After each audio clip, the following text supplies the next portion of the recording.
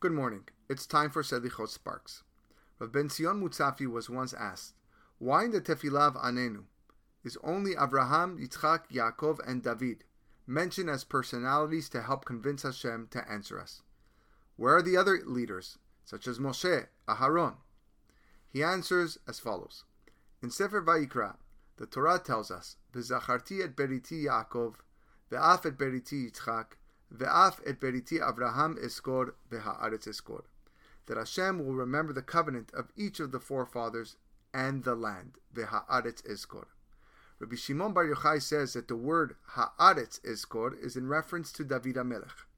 So when there is a time of suffering among Klal Yisrael, he will remember the covenant of our forefathers and even David. Why specifically them? Because every tzara, every moment of suffering, it's them who pray ferociously for the well-being of Bnei Israel.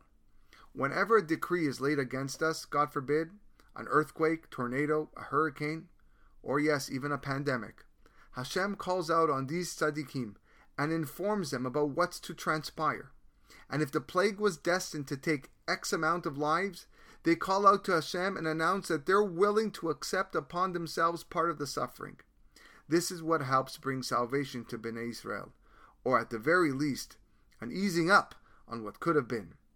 Anenu Elohe Abraham. Anenu. Anenu Upachad Yitzchak.